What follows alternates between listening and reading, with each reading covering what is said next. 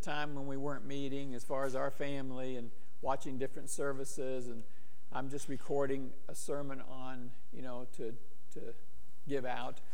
But it's so much better to be here and seeing everybody and being together. So I'm really thankful to be back and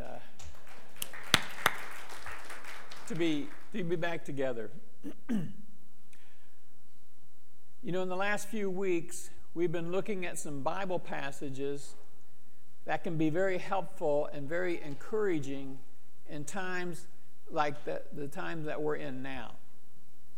We look out and we see rioting and destruction and anarchy and disease and cancellations, lack of income, people losing their jobs, and a lot of disagreement over just what should be done.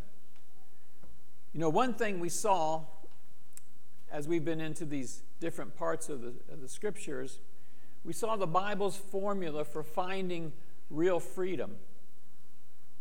And we all want to be free, don't we? We want true freedom.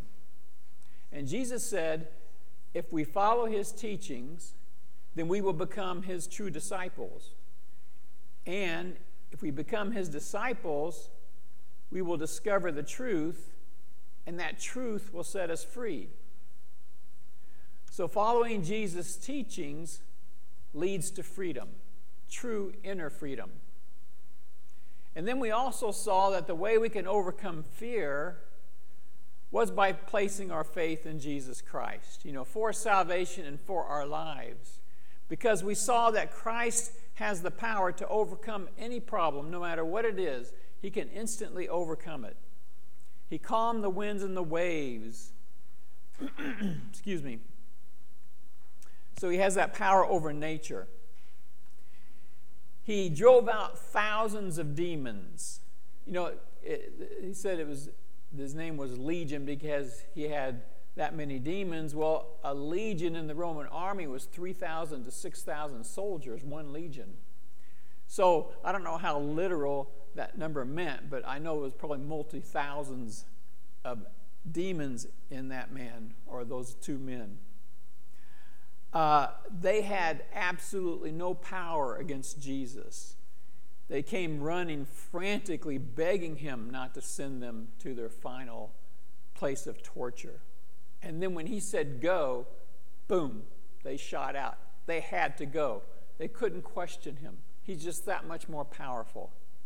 And then, when they let a man down through the roof, he told that man that his sins were forgiven. Who can forgive sins? Of course, that's what his critics said there. Who can forgive sins but God? And Jesus said, well, just to show you that I have the authority on earth to forgive sins, I'm going to tell him to get up and walk, which he did immediately. And so Jesus has the power. That's better than the wind and the waves and better than driving out demons. He has the power to forgive our sins and make us ready for heaven. Make us eligible for heaven. So Christ exhibited the greatest power of all in all ways. Now this morning we're going to look at a situation that I believe could strike fear in anyone's heart.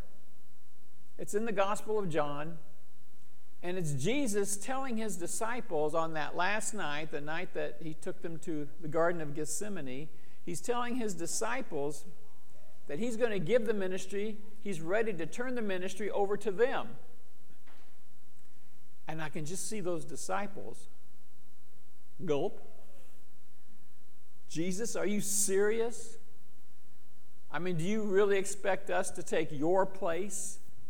All the things that they went through, Jesus, all the power that he had, all the wisdom that he used to talk to the people trying to cut him down, to trying to stop him. And all this, of course, is before the death and resurrection of Jesus, before the Spirit came. But we're in that lengthy section of the Gospel of John, that night that he takes them out to the garden, and where they met in a secret place to celebrate the last Passover that Jesus would celebrate before his death. And then later that night, of course, so many things happened in that evening in that upper room. And later that night, he would take them out to the garden. He would be accosted by a mob carrying swords and clubs. And then he would face several trials through the night. And then they would condemn him to die. So in John 14, Jesus is he's talking to his disciples about them taking over the ministry. He's handing the ministry over to them.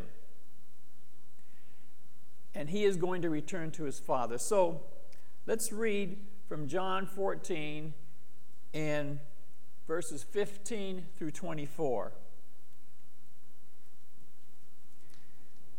He says, "If you love me, keep my commands. And I will ask the Father, and he will give you another advocate." That's a person to come and help. It was just a legal term, help in legal problems, but it broadened its meaning to someone who could come and help people in trouble. He will give you another advocate to help you and be with you forever, the Spirit of truth. The world cannot accept him because it neither sees him nor knows him. But you know him, for he lives with you and will be in you. I will not leave you as orphans. I will come to you. Before long, the world will not see me anymore, but you will see me. Because I live, you also will live. On that day, you will realize that I am in my Father, and you are in me, and I am in you. Whoever has my commands and keeps them is the one who loves me. The one who loves me will be loved by my Father, and I too will love them and show myself to them.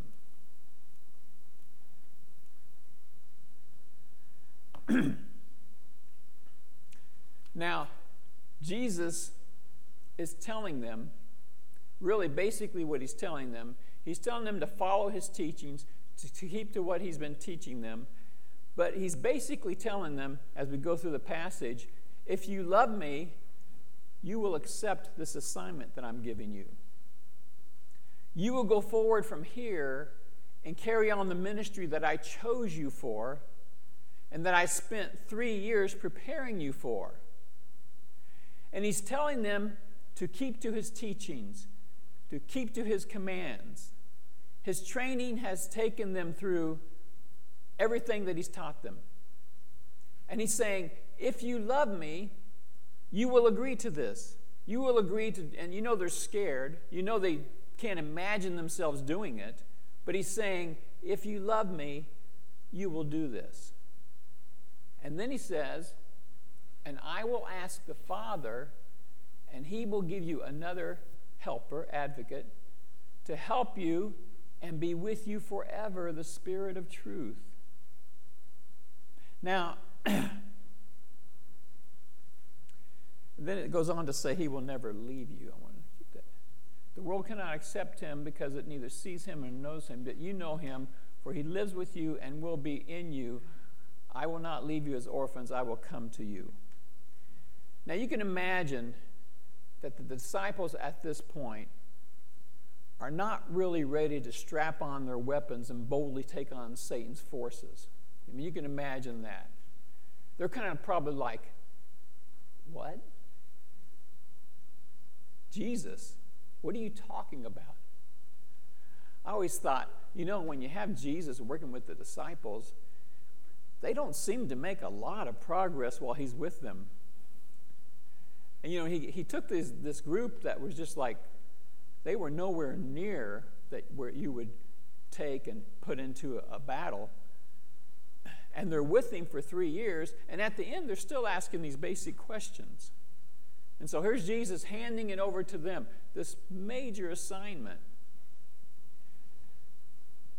But what they don't realize yet at this point, the disciples, is all the help that Jesus is offering them. Later, of course, in the book of Acts, they will become bold heroes of the faith. Nothing will scare them away. And it's going to happen because of what he's telling them here. You know, he's telling them, I will ask the Father, he will give you another advocate to help you and be with you forever, the Spirit of truth. Even though the world cannot see him, you know him. He lives with you. He will be in you. See, all that is going to give them the power to do all that he's saying, but they can't feel that yet. They don't know that. He's telling them he's going to send them another advocate. He's talking about, of course, God the Holy Spirit, which will be a fatherly guide. You know, a father is supposed to guide their children and help them through life. And it's going to be divine help from above. God himself will be with them as a group, and he will be in them individually to help them. I mean, Jesus couldn't have given them any better promise or anyone stronger or better to come and help them. God himself will be with them as a group and in them individually. They will have the best help there could ever be. And then when he says, I will not leave you as orphans, that would mean fatherless. He's talking about the Holy Spirit being a fatherly guide. And then when he says, I will come to you, I will not leave you as orphans, I will come to you, he is saying the Holy Spirit is coming to you. And he will be there constantly. But you see, all of this, and we can take note of this, all of this is what he's saying is beyond their understanding. It's going to be absolutely real. It's going to be strengthening, empowering, encouraging, make them bold. But at this point, they don't know any of that, do they? They can't feel it. So, here's something else that I'm sure they don't fully understand or appreciate yet. And I believe it's even difficult for us to understand, even though we're way beyond their time. And when it comes to this point, non-Christians can't even fathom it. But look again at verse 19. Before long, the world will not see me anymore, but you will see me.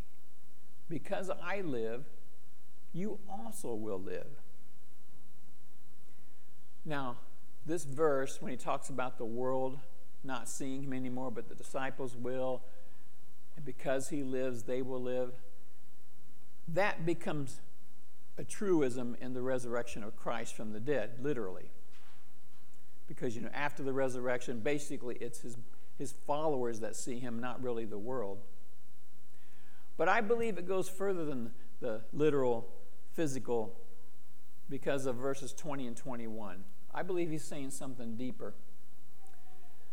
Because he goes on and he says, on that day, you will realize that I am in my Father, and you are in me, and I am in you.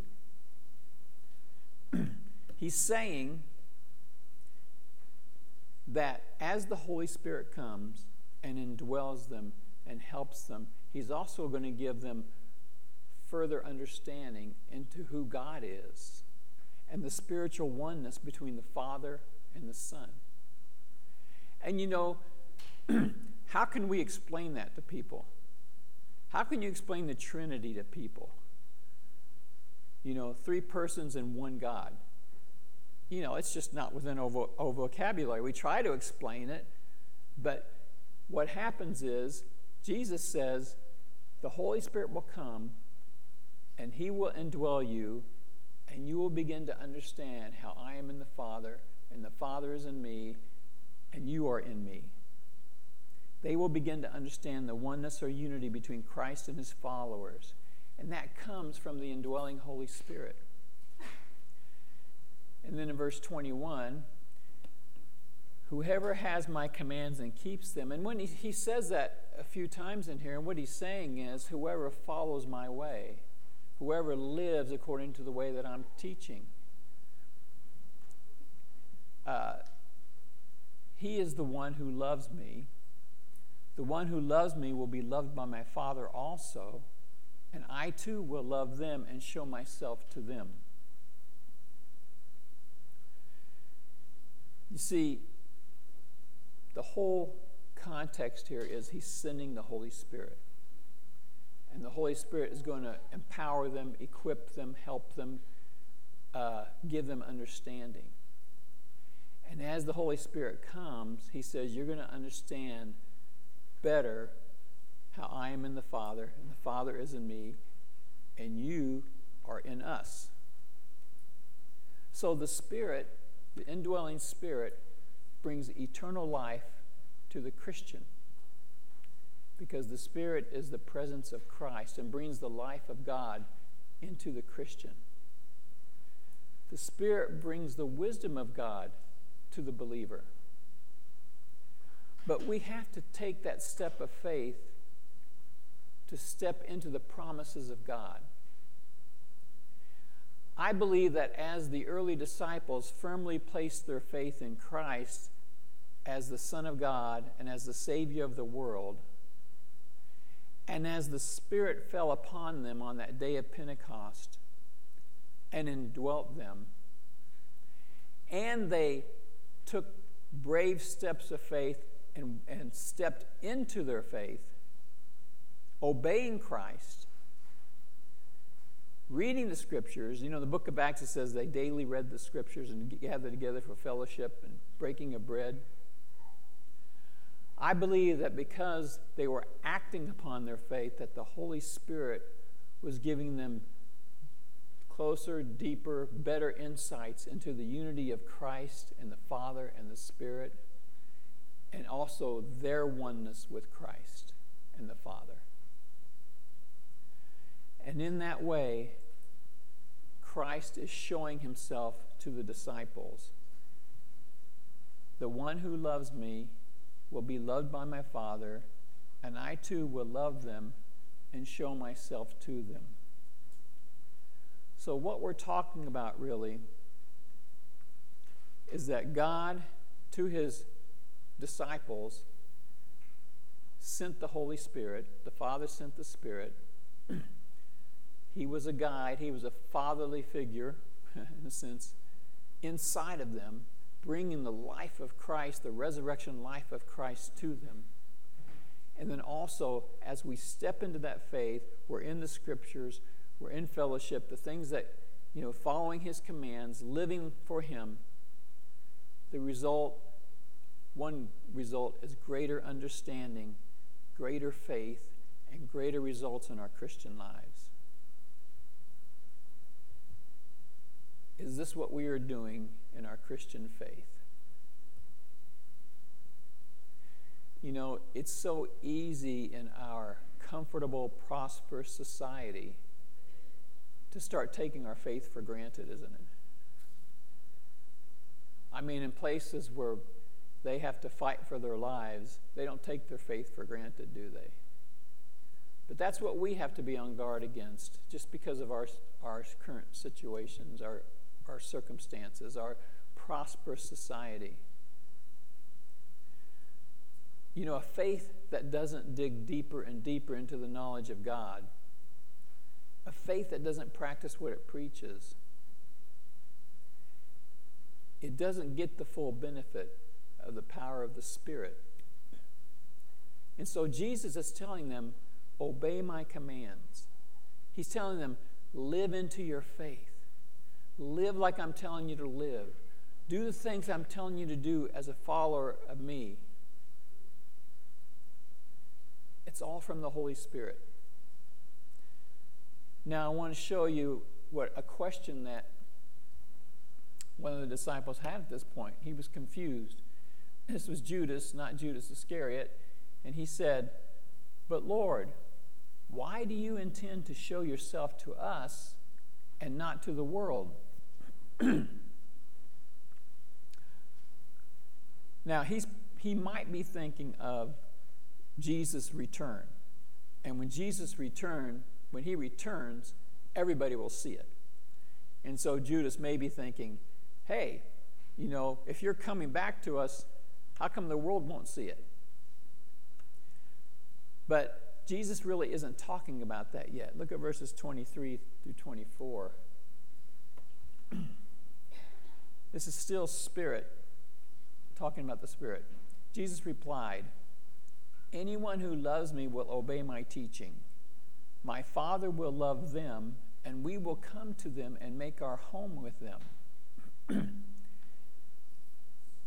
Now, in the end, in the book of Revelation, God and the Son, they come down and they set their thrones in the city of Jerusalem.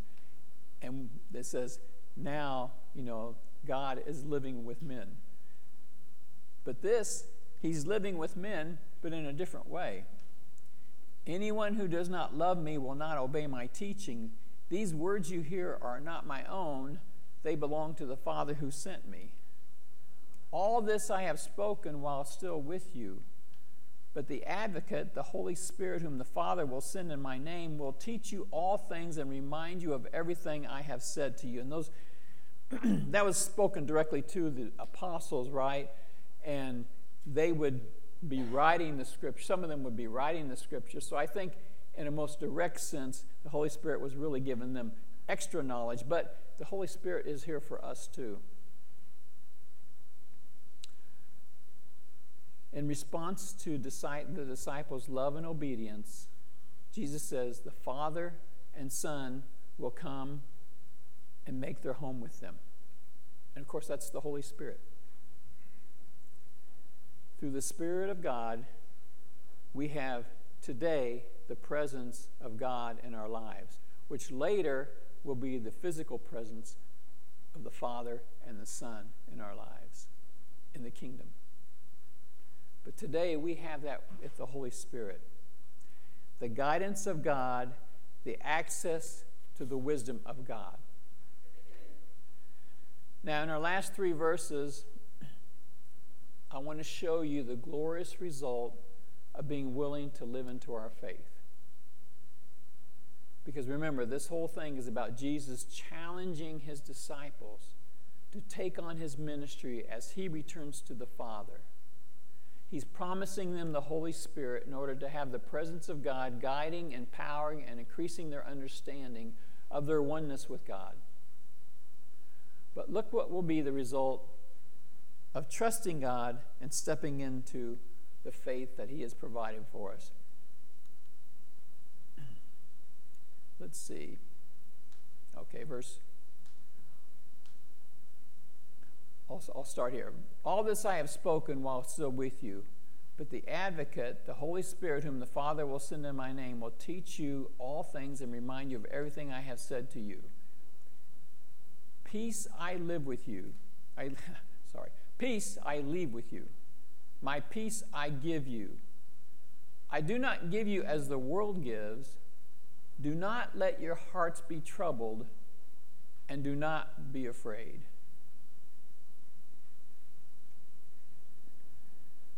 So, when we take God at his word, remember the disciples, as they were listening to this, they had no concept of this. They didn't really understand the Holy Spirit. I mean, we have trouble understanding the Holy Spirit. But what he's saying is, when we step out in faith, according to his promises, and we take up the challenge and live into our faith, depending upon our circumstances, different Christians will have to live differently into their faith according to their outward circumstances. But he's saying we can have the peace of Christ as we walk through the places that God is leading us. Peace I leave with you. My peace I give you. Not as the world gives. Don't let your hearts be troubled, and do not be afraid. What is the world's peace that he's not giving us? Well, the world's peace, we could go on, but the world's peace comes through gaining power or influence. The world's peace is gaining the world's approval. You have to say all the right words at just the right time. And if you said something back in high school that isn't right now, you're sunk. Or the world's peace is that comfortable retirement package, which isn't wrong, of course. But that isn't really God's peace. Or the world's peace is knowing the right people, or living in the right neighborhood, or using the right terminology. But you see, working to keep the world's approval doesn't bring peace. It's just a bad game that you have to get into if you want to keep the world's approval. Because everything could change overnight, and all of a sudden you're just out. It actually brings anxiety trying to keep up with the world's peace. One wrong answer could make you fall out of favor. It's much better to go for God's peace. A peace that comes from living into our faith. A peace that comes from the Holy Spirit indwelling us and us learning more about God through Him, going deeper in our knowledge of God through the Scriptures and through prayer and through fellowship with fellow believers, through serving others. God's peace in troubled times. God's peace in times of loss. God's peace in times of sadness or disappointment. God's peace in times of chaos or upheaval. Times when things are totally out of our control. To have God's peace. Times when people turn against us. To have God's peace. And so, where will all of these current crises take us? I mean, will we ever come out of the coronavirus pandemic? What decisions will they make 2 weeks from now? Will the economy ever recover? Will schools start up in the fall? Will people get their jobs back? Will we become a socialist nation? Will the right person win the presidential election? God's peace can take us through any trouble. The disciples faced very rough times. Beatings, imprisonments, shipwrecks, false accusations, famine. But they had God's peace carrying through them all. And you know, in the book of Acts, when they were beaten for spreading the name of Jesus, said they rejoiced in the fact that they could suffer for the name, that they were counted worthy to suffer for the name. So I believe this is what led the apostles to be able to experience God's peace in very troubled times.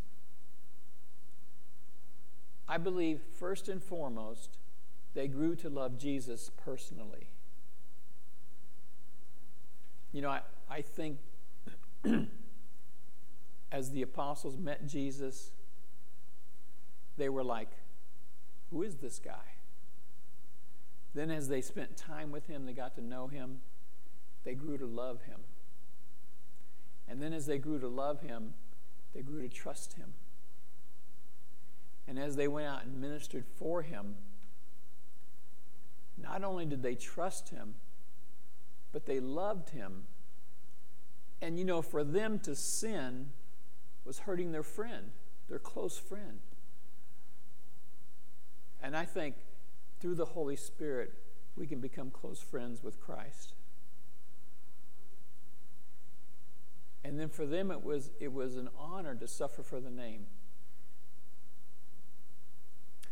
And then the apostles, you know, by faith, they stepped into and lived into their faith. And they loved it. And they took bold steps. And they stayed in the Scriptures. And they stayed in prayer. and they gained understanding into the person of God and the Holy Spirit and Jesus Christ. And they gained understanding into their oneness. And all of that, the result is peace. If we know God on an intimate level, it brings peace, no matter the circumstances, because our God is with us. Peace I leave with you, my peace I give you. I do not give it to you as the world gives. Do not let your hearts be troubled, and do not be afraid. Let's pray.